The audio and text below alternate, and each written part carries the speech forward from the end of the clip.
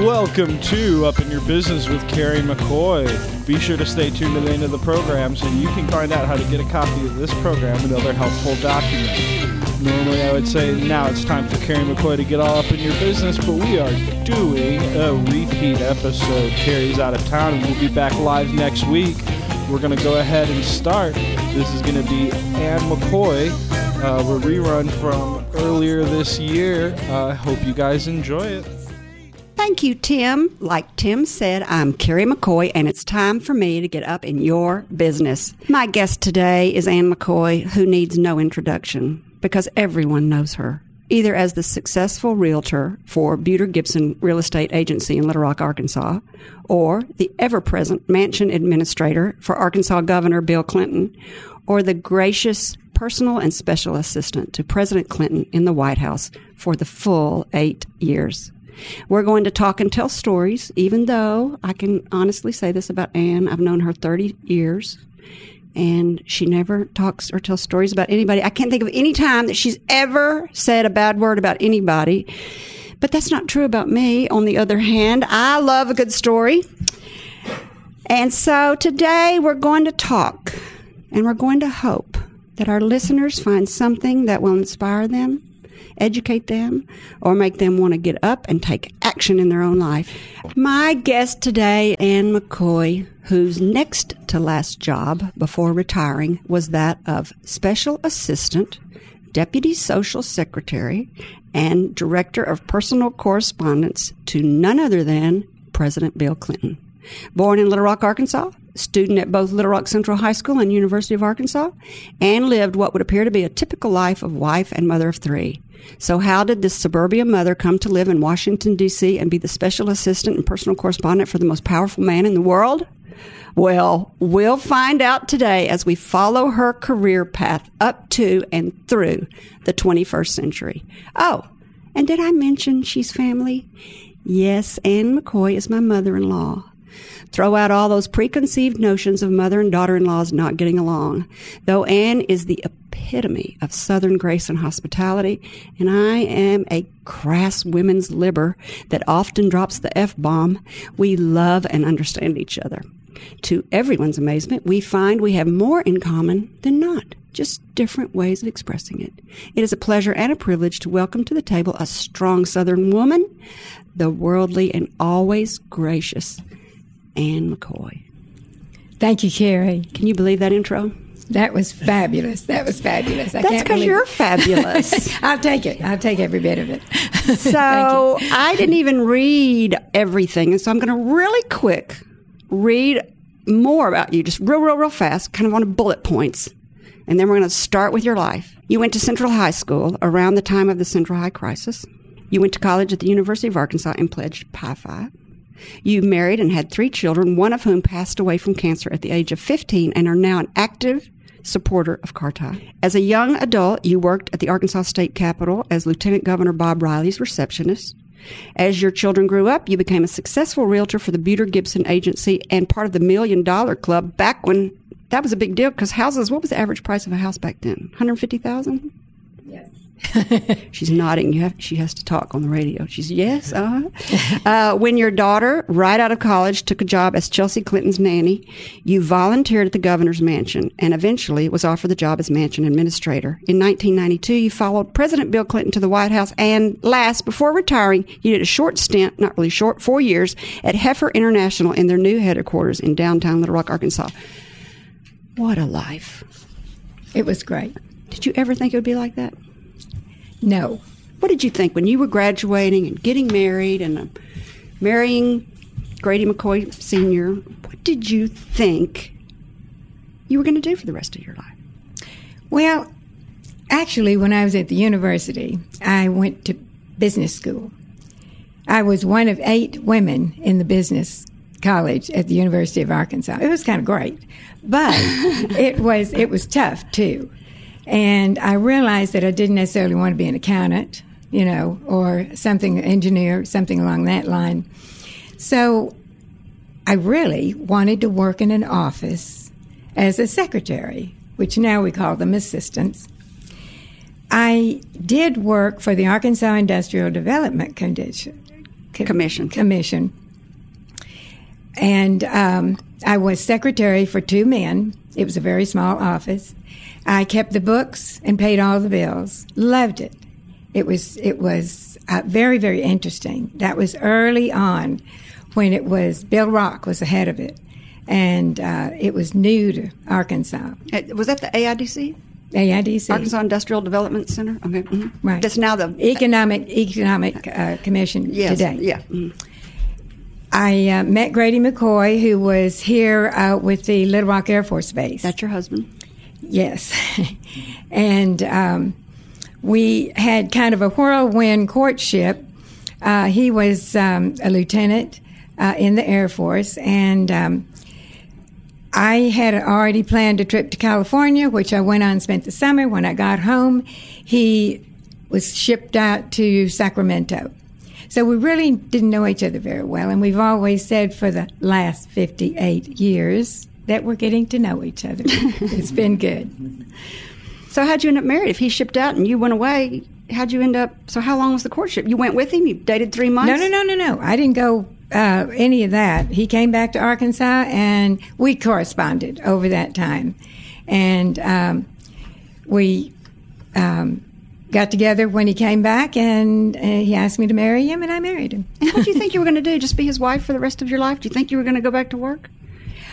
I didn't think about work at that time. We went off to the Air Force. And, of course, I was a young bride at Altus Air Force Base, which is one of the smallest Air Force bases in the United States. And it was like a homecoming. It was wonderful. All of the officers' wives were wonderful to me. I really thoroughly enjoyed it. Didn't think about working because when you are in the military as a wife, you don't really get a job because you might be transferred the next thing you know. Actually, I did not work for the first 14 years we were married. During that time, we had 3 children. And when I did decide I wanted to work, and I wanted to do something. Our youngest was only 4 years old. He did go to a little day school, which I think he had a lot of fun there. And I worked for Bob Riley, Lieutenant Governor Bob Riley. He happens to be my cousin Claudia Riley's husband. Bob Riley is a wonderful character and very interesting. I was a receptionist in his office. And at the Capitol? At the state capitol, the Arkansas yes. State Capitol. Mm-hmm. I would answer the phone, and it was kind of a colloquial that I would say, "Oh, I'm sorry, Lieutenant Governor is tied up right now. May I have him call you back?" And obviously, I said that 2 or 3 times. And one day, Bob Riley called me into his office. He said, "Ann," he said, "I hear you every now and then telling people that I'm tied up in here, and they think I'm all wrapped up in ropes, and we just can't do that." And I said, "Oh, my lands, of course." I said, "That's just an old expression. Didn't even realize, what it meant. I've never used that again." Who would have thought? Yeah. Well, he's a terrific guy. I had another interesting experience when I was working for him. I would give tours to young people and all over. I loved it because I learned all about the Arkansas Capitol. So you would give tours of the Capitol? Of the Capitol.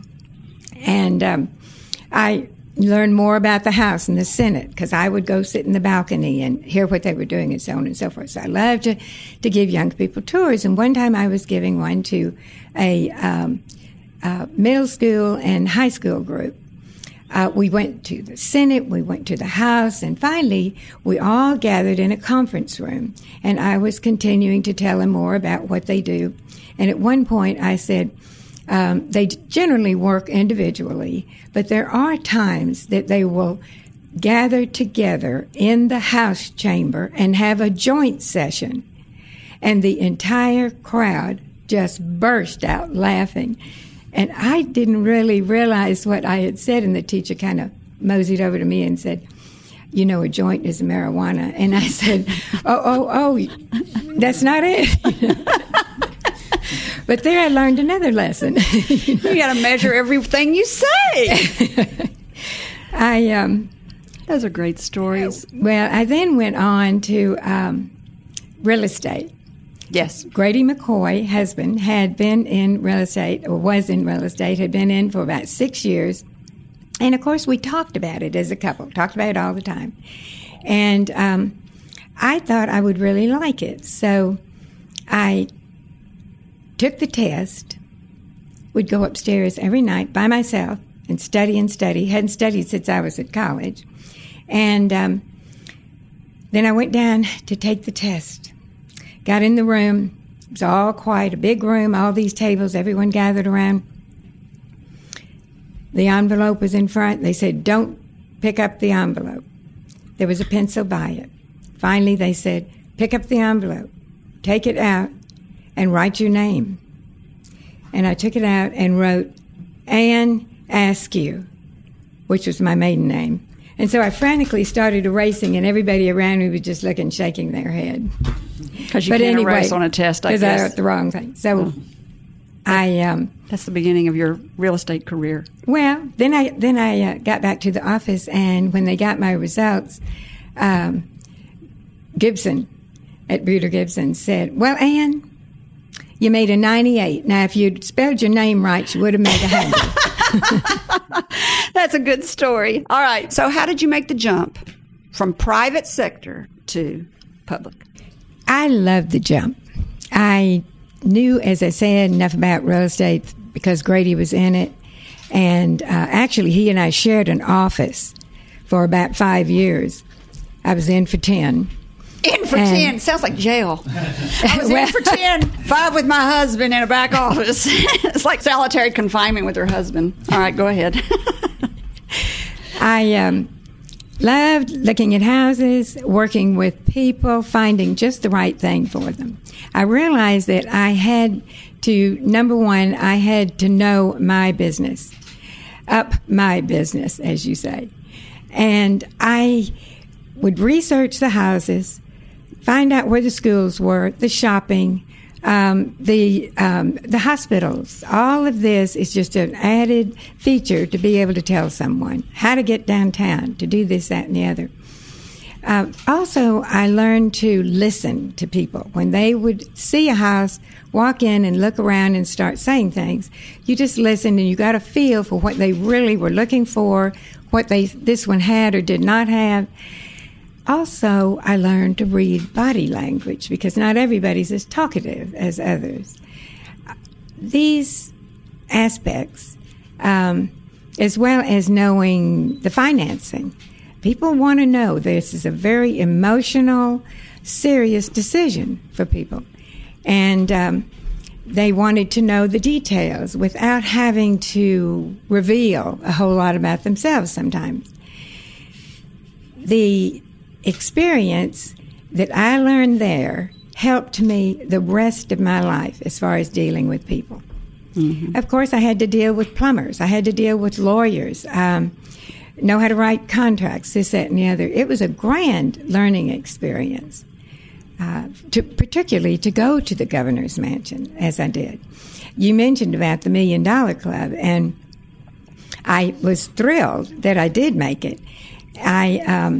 It was ironic because it was, I believe, 1983, and Governor Bill Clinton was the one who gave out the awards. Oh, really? Yes, and we would all walk up on the stage and shake his hand and receive it and go down.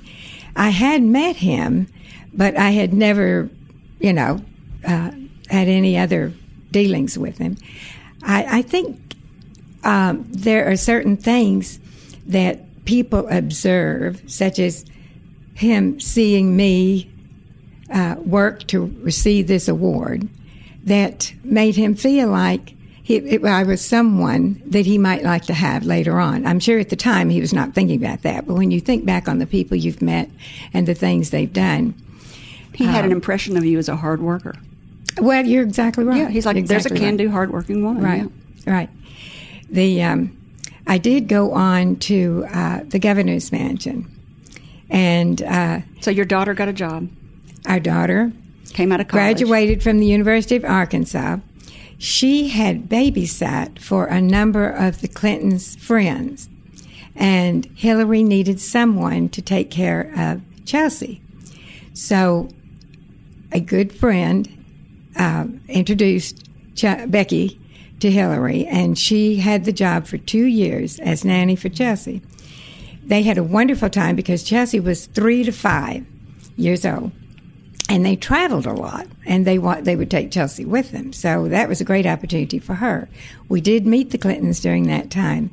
And then in 1985, the administrator at the time decided to do something else, and Hillary called me and asked if I would meet her at her Rose Law Firm office to talk about the job as administrator. So I did.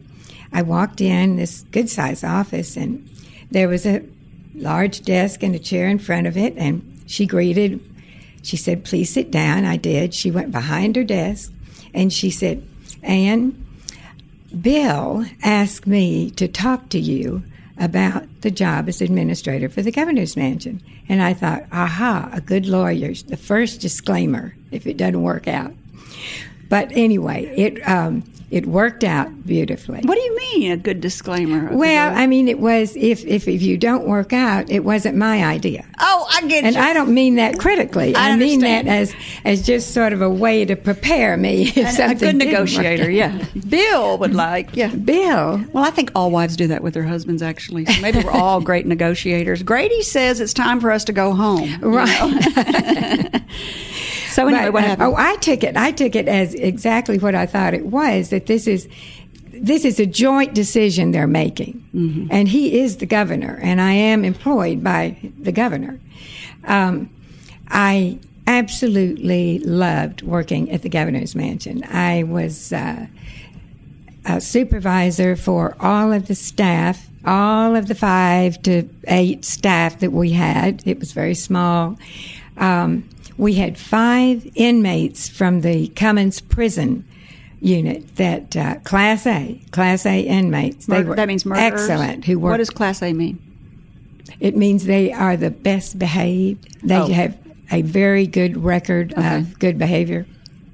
They actually do not live at Cummins. They live in a unit out on 25th Street. Oh, okay. They did then. And they worked everywhere. They worked in the yard. They worked in the kitchen. They would help us when we had events. And it was really my first experience, but a good experience with them. I worked well with the state police. We had a little guardhouse, and we always had state police on guard.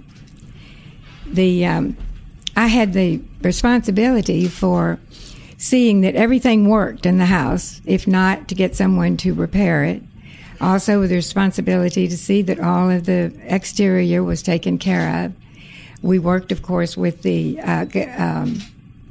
Capitol building service when we needed anything.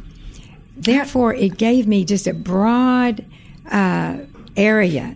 Then, Hillary really wanted to have people in who she felt needed to be introduced. To who? Well, just to the public, general, to the people, to the general public for what they have done.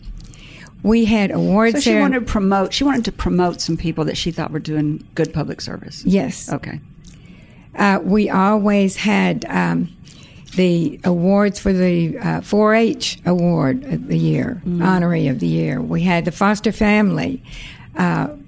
We had all kinds of charity organizations, nonprofits. Prior to Bill Clinton, nobody had ever opened the governor's mansion up like this. No, they really had not. And but he had a philosophy that it was the people's. That's it. It was the people's house. It was the people's house. I remember that about him. I tell you, President Bill Clinton has always wanted to share what he had with other people, whether it was his knowledge or I personally think, his goodness. He wanted people to see the governor's mansion as well as the White House. And this was a wonderful way to compliment them and to tell the general Arkansas community what's going on out there. You worked every day. I remember. Oh, I loved it. Yes, because I had you were starting to have grandchildren. I was starting to have children, and you were busy all the time. Well, it was an on-call job, and we had a lot of events at night, which I'd have to be there all the time. We had events in the yard, and you've got to be there early and stay late. I loved it. I didn't mind it, and thank heavens, husband Grady McCoy, was fine with it. And he went to a lot of them. He went to a lot of them. Yes, they wanted him to be there. He was a volunteer.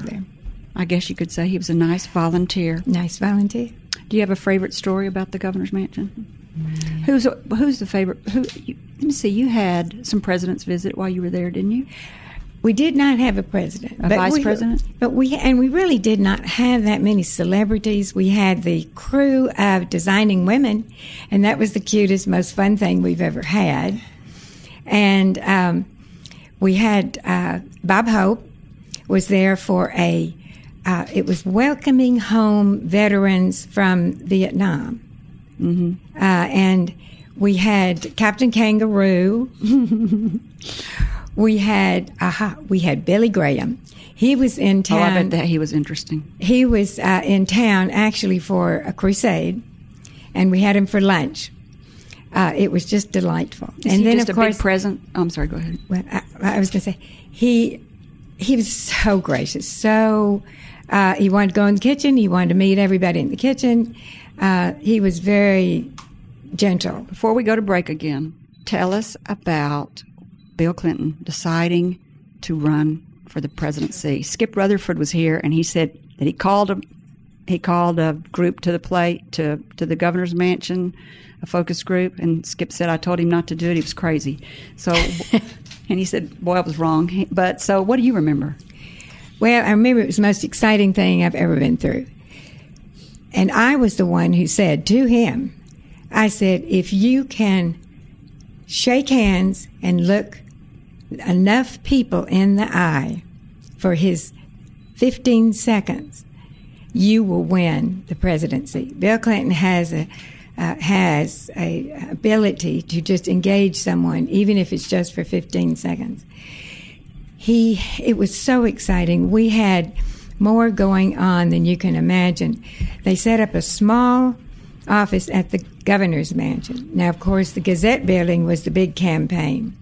We even had what I called a small war room, because we had James Carville, we had the different people, and they would get in there, and they strategized with Clinton and Hillary, and it was pretty ferocious. They really wanted to cover all the areas that they needed to make this thing work. As it went on, we worked to get Hillary dressed to go on the trips all over. Of course, I'm skipping ahead. I didn't even mention the announcement at the old State House. That was, of course, terribly exciting. But we were pretty much getting together even before that. But we had people in and out for jobs on the campaign. So they didn't use the Capitol. They used the used the governor's mansion. Okay, so one day. But it was not a huge office. Mm-hmm. But a lot of people would come and go out of it. And it was just a place, for instance, the press, of course, were watching everything. And if he did go to the Gazette building, they were really watching that. They could not come onto the grounds of the governor's mansion. Oh, so it was a safe place. So people could drive in and have their interview about the job. One morning I went to work, and everyone entered the kitchen door. I got out of my car, and I noticed a young man seated over by the backyard in a chair in the table and reading the newspaper. So I went in and I asked Liza. I said, Liza, who is that outside? And she said, someone here to interview with Governor Clinton about a job.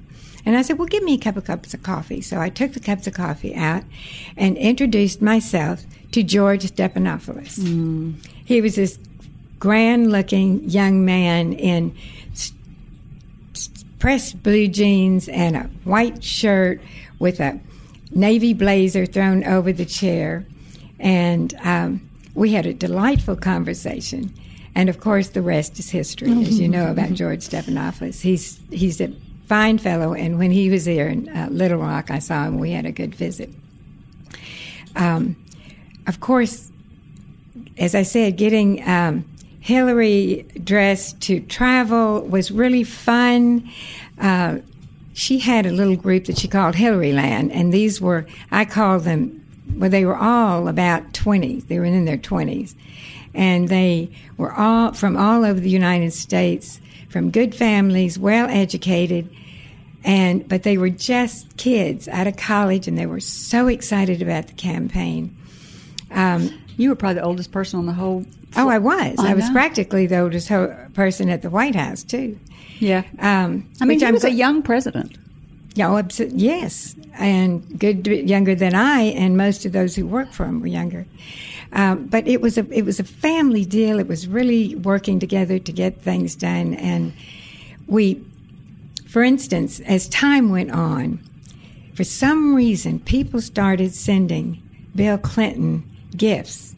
And over the, I think, 8 months it amounted to, he received over 30,000 gifts. Now, most of them were very small, little handmade things or something, but it went on and on. I mean, even one person sent his Purple Heart, which Bill Clinton tried to give back and ended up on his desk at the White House, of course. But it was the most heartwarming thing. It was really overwhelming because when they realized that it was almost time for the vote and they were going to give up the Gazette building, they brought it all over to the governor's mansion and put it in my area downstairs. What we would do, we would go in at night, and we had 2 tables spread out, and we would take out things and spread them out on this table. And in the wee hours of the morning, because Bill Clinton rarely slept much, he would go down and look at things, and he would find things that he wanted to give to people and things he wanted to keep. He had a ball, and it was so emotional to all of us that people were so carried away. Such a responsibility to have so many people believe in you and have their hopes set on you. You're right. All right. Thank you for listening to Up in Your Business with Carrie McCoy. Again, this is a replay. We're going to be back live next week. And now I will continue with part 2 of Ann McCoy's interview. I don't know if everybody knows that Bill Clinton does not sleep.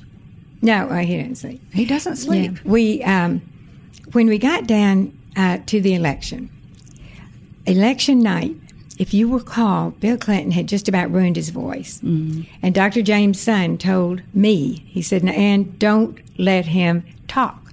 Well, he told Bill Clinton too. But I mean, he said he must not talk because if he wins, he will not be able to accept. So we sequestered him up in his library upstairs. And I was running back and forth, taking up hot tea with honey for his throat. And he called down, he said, Ann, I think I'm ready for another one. And so this was late in the game. And there were very few of us there. Hillary was there. There were just a few staff way down in the basement area. And so I fixed the tea, and I went upstairs, and he was on the phone when I got upstairs. I thought, here he is talking again. Mm-hmm. And he was talking to then President Bush, who was conceding the election to him. And it was very quick and very polite and very nice. And when he hung up, of course, my eyes were big as saucers because I knew what he was doing. He said, run, get Hillary, which I did. So what a story. So then we all, everybody got on makeup and got dressed, and they were everything was just frantic, but everyone was so excited. We had a motorcade, and we had everything in the motorcade, and they even added to it when he won. Mm-hmm. I mean, they had an ambulance. They had all of the Secret Service. It was just huge. We all got in, and we headed out. We got on Broadway, and we were going downtown on Broadway, and we got to the Broadway Bridge, and the Worthen building broke out with red, white, and blue lights of Bill all the way up the whole building. They'd planned it. And, of course, we all just cheered, and it was so exciting. That is just a great story. It almost brings tears to your eyes to hear it all. I don't know if it's because you're my mother-in-law or what, but it's just so emotional. I don't want to take a break, Tim, but I do want to tell everybody who we're talking to. You're listening to Up in Your Business with Carrie McCoy. That's me. And I'm speaking today with Ann McCoy, the mansion administrator for the Arkansas Governor Bill Clinton, and later to the personal assistant and correspondent to President Bill Clinton in the White House for 8 years. We're going to jump on into the White House because the story of how y'all went to the White House is a good one. So he's won. You have now got to pack up the governor's mansion. And if I remember correctly, you go see the White House before President Clinton does. So tell us how he's won. Tell us what starts the ball rolling and how you had to do that. Okay. Hillary asked me to organize a group to unpack the items that they would need immediately after the inauguration at the White House, which I did. I had 15 people. We had boxes that were Chelsea's room, Hillary's this, the president's that. Everything was, and we also had a lot of bric-a-brac to make them feel comfortable. Now, to move back a moment, Kaki Hackersmith and I made 3 trips to the White House. We, for this very purpose. The first time we went, Hillary was there visiting with Mrs. Bush, and Mrs. Bush gave Hillary a tour of the White House. We met Mrs. Bush, and then Hillary took us on a tour of the White House. We went back 2 other times after that and just figured out where things would go for each member of the family. We also went to this incredible facility that in Maryland where you can choose what you want. The president's desk is out there, and he told us what he wanted. There were all kinds of beautiful pieces of furniture. So it's like a big warehouse full of all past presidents' living furniture that they use, and you get to go in there and shop, basically. Do you want Kennedy's desk, or do you want, Eisenhower's? I don't know what Eisenhower's known for. It's a phenomenal place, and they keep the location almost secret. Did Jackie Onassis... is she responsible for that, for starting to collect and save the president's things? I think she is. But anyway. Well, they had a lot of things well before her. Oh, okay. But I'm sure that she was, because that was kind of her forte. Yeah. So you went there and went shopping? Absolutely. Basically. Absolutely. Okay. We could have anything we wanted. Okay. Not personally, but for the president. We went to the inaugural, and we... saw the president sworn in. The 15 people that I had got on a bus, and we went down the parade route and waved to people like we were somebody. And we got to the White House. The 2 huge vans that were packed were on the South Lawn, and they would not let us unpack them. Okay, hold it before you move on. So you have spent... for our listeners to follow, you have packed up the governor's mansion, given away a lot of the stuff, chosen what you want to take to the White House, made 2 or 3 trips up there, deciding where they go. Did you move up and live up in Washington during this time? Or No. Did you move no. Okay. We made 3 trips. You made 3 trips up there. You've decided where everything's going to go, and now... he's being sworn in at the inauguration. In fact, I was sitting with you during that time. And you and some other people jumped up and did exactly what you just said. Jumped in the car, went down the parade route to the White House while everybody else is leaving the inauguration. And the president and first lady are getting ready to walk the parade path. And you have made a beeline for the White House. Now you're at the White House in the parking lot, I guess it's called, and it's full of big vans, and So pick up right there. The vans would not, the Secret Service would not let them take the furnishings out for almost 2 hours. So the White House gave For security reasons or what? Did you say, hey, I've got to get this unpacked before the parade ends? Well, Yeah. I don't know what the reason was, and we didn't worry too much about it, except that we were on a deadline. But the White House staff gave us a complete tour of the White House. So all these 15 people got to go completely through the White House and see everything in While it. you were waiting So, waiting to get those things, those. The White House staff is incredible. They have about 98 permanent staff, and they are career professionals. They are all good, and So they've done this before. They have done this over and over and over, and they do everything with the idea of you're just the best one yet. Yeah. And, how gracious are they? So I don't think everybody realizes this, but when when the president steps up to the podium to accept the presidency, he does not live in the White House.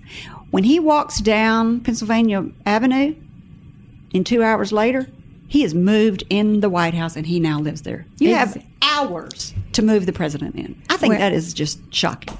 Hillary did have the tour with Mrs. Bush, and she saw the private quarters.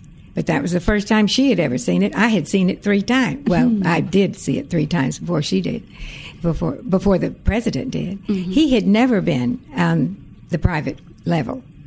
And so it was all terribly exciting for everybody. So they've approved you, and you get to move in, and you start moving in. We finally got the items. Everybody, like beavers, put everything in the drawers where they needed to go, and the boxes that we had to have it by 5 o'clock because that's when they were coming in. So who put in the underwear drawer? I just want to know. Ann, did you let anybody do that, or did you do that? I mean, really, I don't know who I want putting in my underwear drawer. We had a woman do that. I figured you had to think about all that stuff. All right, go ahead. But my brother has laughed. He was one of our 15, and he said, I got to put Chelsea's things in her drawer. Yeah, I mean, that is a big deal. But it was really neat because the Clintons got back, everything was out. And actually, one of the housekeepers at the governor's mansion, Virginia, who's wonderful, she went with us, and she stayed and helped Hillary get everything organized and dressed and everything. Chelsea had 5 young friends from Little Rock spend the night with her that night. And they had, the White House organized a scavenger hunt, and they had an absolute ball. It was really a wonderful How old was night. Chelsea at that time? I can't remember. 13. What a night. Yeah. That's a great story. So, and Bill, tell us about when Bill Clinton came and saw the White House. Wasn't it that night he came and he had all his friends over? And tell us about him going out of the Truman balcony. Oh, yeah, I interviewed you for Brave Magazine. I remember all this. okay. Actually, it was 3 weeks later. Oh. And the Clintons had a lovely party up in the living room upstairs. It's called the Yellow Oval, which is surrounded by the Truman balcony. There was a very nice man that I was visiting with, and I was explaining to him the different things, and I said, the Truman balcony is right out that door. And he said, could we go out and walk on it? I said, of course. So we went out, we walked all around the Truman balcony, and then he came back in, and he was talking to President Clinton, and he said, oh, my word, you're so beautiful on that Truman balcony. And he said, Truman balcony, well, now, let's see. I haven't seen it. Let's go. So we all 3 went out to see the Truman balcony 3 weeks after he'd lived in the house. But he loved everything about that house, and he wanted everybody to see it. I had such a fabulous experience because I was Deputy Social Secretary. We planned every event that took place in the White House. We invited the people. We attended all of the events, pretty much in a hostessing capacity. Now, I say we. Not all of everybody attended, but primarily there were 2 of us that did. And therefore, we met so many people.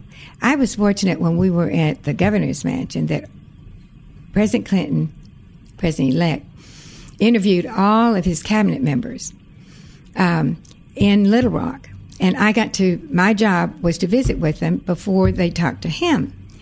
I didn't know who they were. Lloyd Bentsen from Texas, nicest fellow, wonderful, became the Treasury Secretary. We had Governor Riley, Secretary of Education, and on and on. Robert Reich, wasn't he somebody? Did he come? Robert Reich. Oh yeah, he was around there a lot. He was even there before. But all those, and some of the directors of the department. So I met them, and Bill Clinton time. He was never on time, so the conversations went on and on. But they were just delightful people. So when we went to the White House, part of my job was to greet people that were coming over there to see him and do things, and we recognized each other, and we had a wonderful visit about that. How do you like your job? How do you like your job? Mm-hmm. So it was comfortable for both of us. There was one thing I wanted to talk about. The first day after the inaugural, we had 3 events. Mm.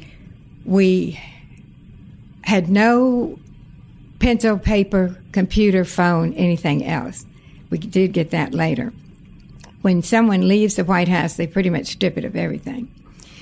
Wow. But we had 900 people who came through, friends of Bill they wanted to say thank you to. We had 200 DNC members, and he had a meeting with them in the East Room. We had 125 students who missed walking in the parade, and Bill Clinton wanted them to come see the White House. And then we had 250 family and friends for a reception that night. And that was the first day on the job? The first day at the White House. And it hardly slowed down after that. But it was a learning experience.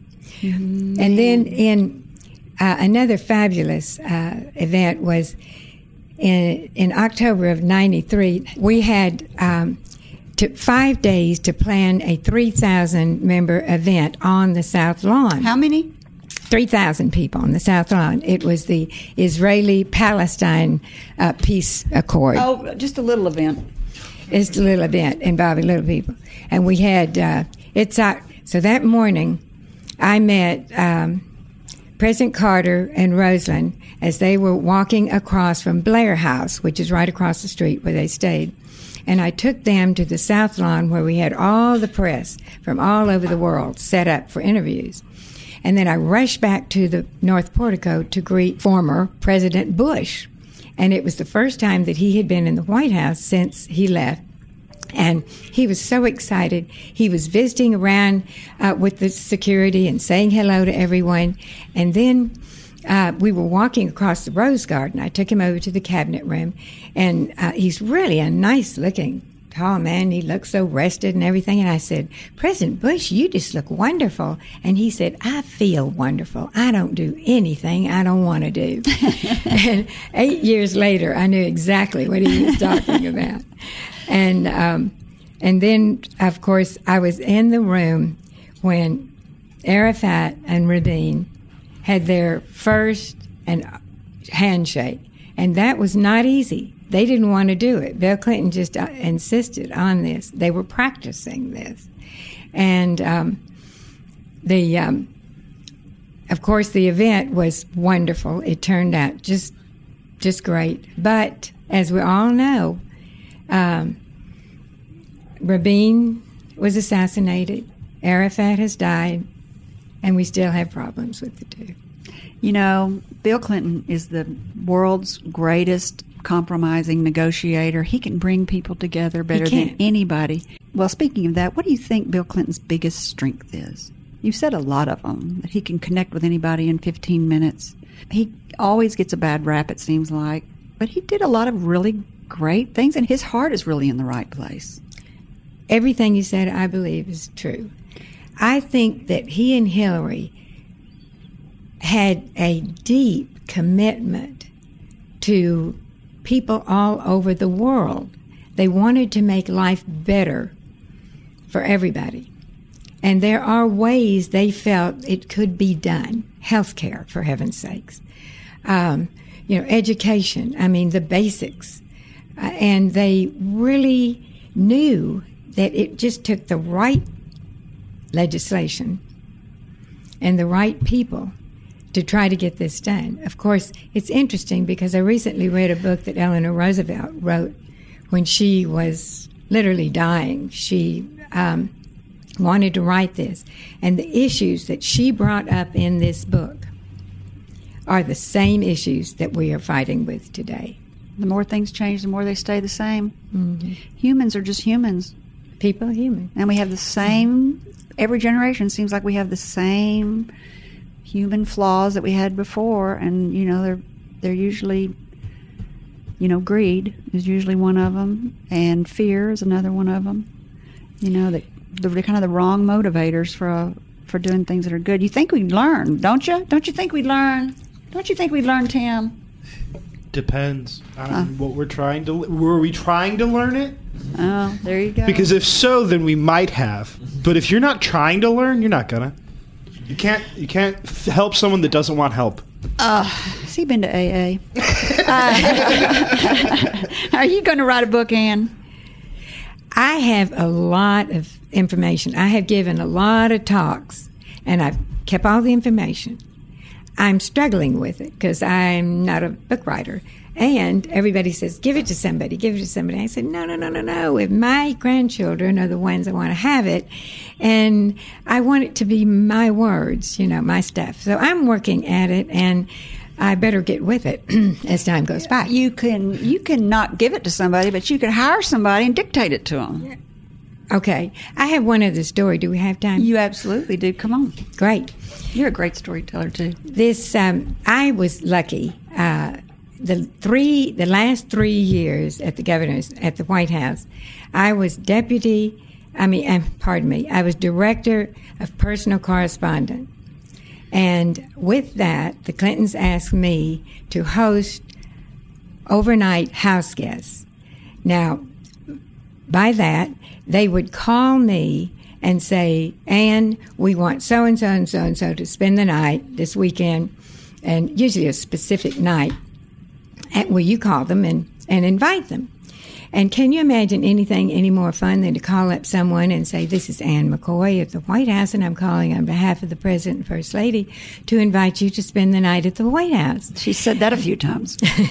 But it was interesting because some, and particularly the women, would say, oh, now come on, who is this? But that didn't happen too often. And most of the time, to tell the truth, if they were really important, their assistant was who I talked with. Oh, I see. But I then would make all arrangements, particularly when they got to Washington, D.C. And I would have them picked up at the airport, greet them when they arrived, take them to their room, and then stay with them basically for anything. Give them tours, if we were having dinners, just make sure that they saw everything and had all their needs. The one story that I want to tell is we had, I was asked to call and invite Dennis Green of the Minnesota Vikings, coach. Okay. And Hank Aaron of baseball fame. Yes. Which I did. I invited them. And I had the times that they were arriving at the diplomatic reception room. It ended up where Dennis, one of them came a little early.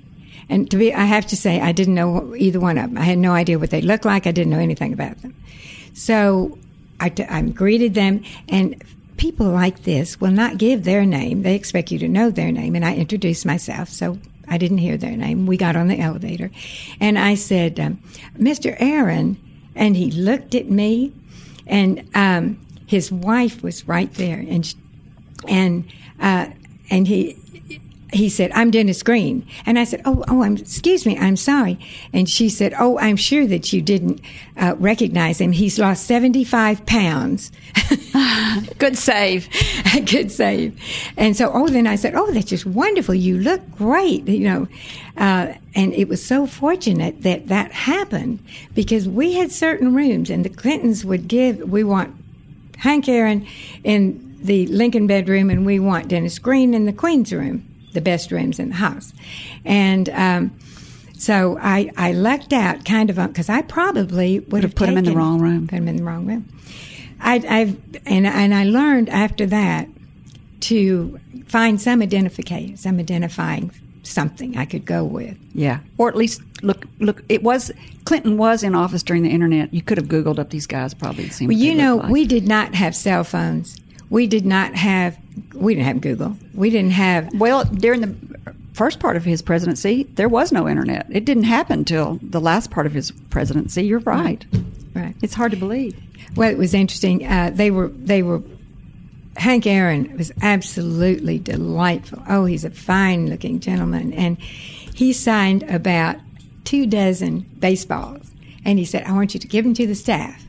And we just had a great visit. His wife is absolutely adorable. Name's Billy. She's cute as thing. So I did an article with you and interviewed you for Brave Magazine, and you said that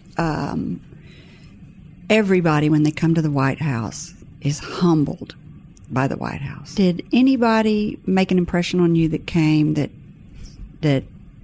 I don't know, that you were like, wow? Yes. Who?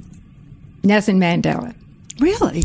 Nelson Mandela was, it came to the United States to accept the Congressional Gold Medal. It's the highest honor that Congress can bestow upon a citizen.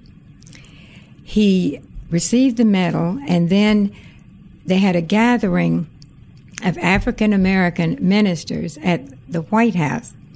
He was invited by Mandela was invited by the president to stay at the White House, and I made all those arrangements for that. He and his wife of 5 months, Graça. He spoke to the group at the White House after he received the medal, and then he was really very frail, and he wanted to go up to his room.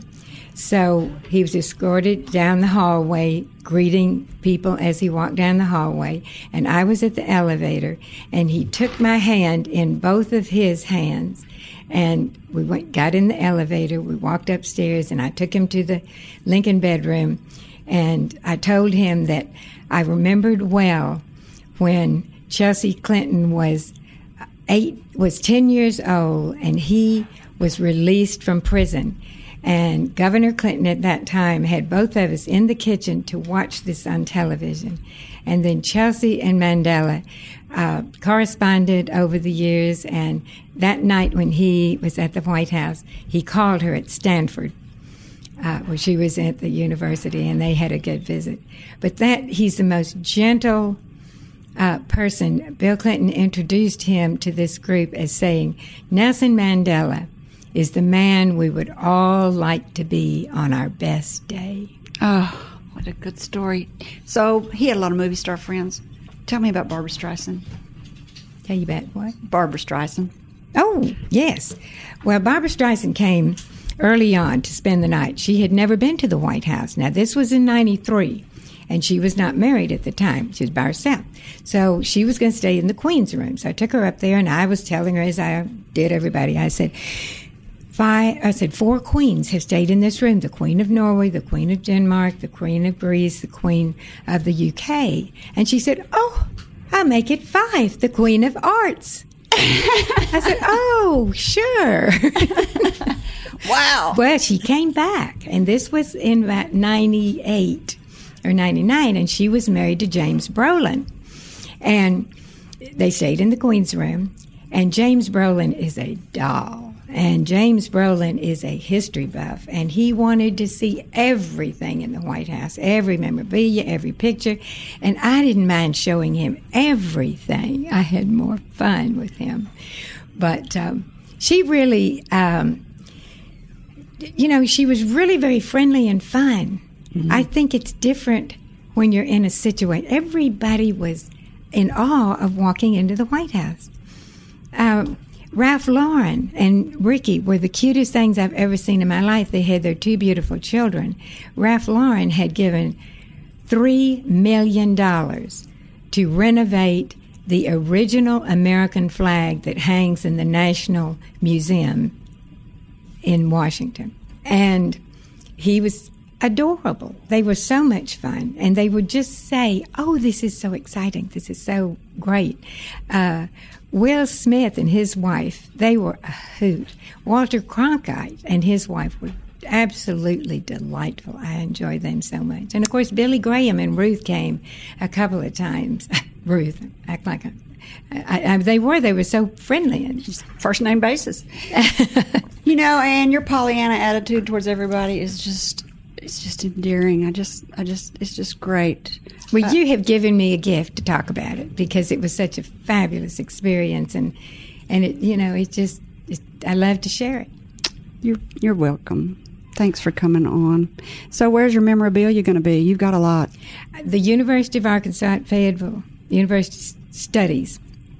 And I am getting things together, and my adorable daughter-in-law, that would be me, has allowed me to take boxes down to Arkansas Flag and Banner and spread things out and look at them, which has been another gift to me because it's been memory lane and just I realized we worked 24/7. I was on call all the time, and I loved it though. And Grady was with me. He worked at General Services Administration and loved his job. So we had one of the greatest experiences anybody could have. We had friends in Washington. We were all over the place. And I didn't even get to tell him about my trip on Air Force One to Japan. That was incredible.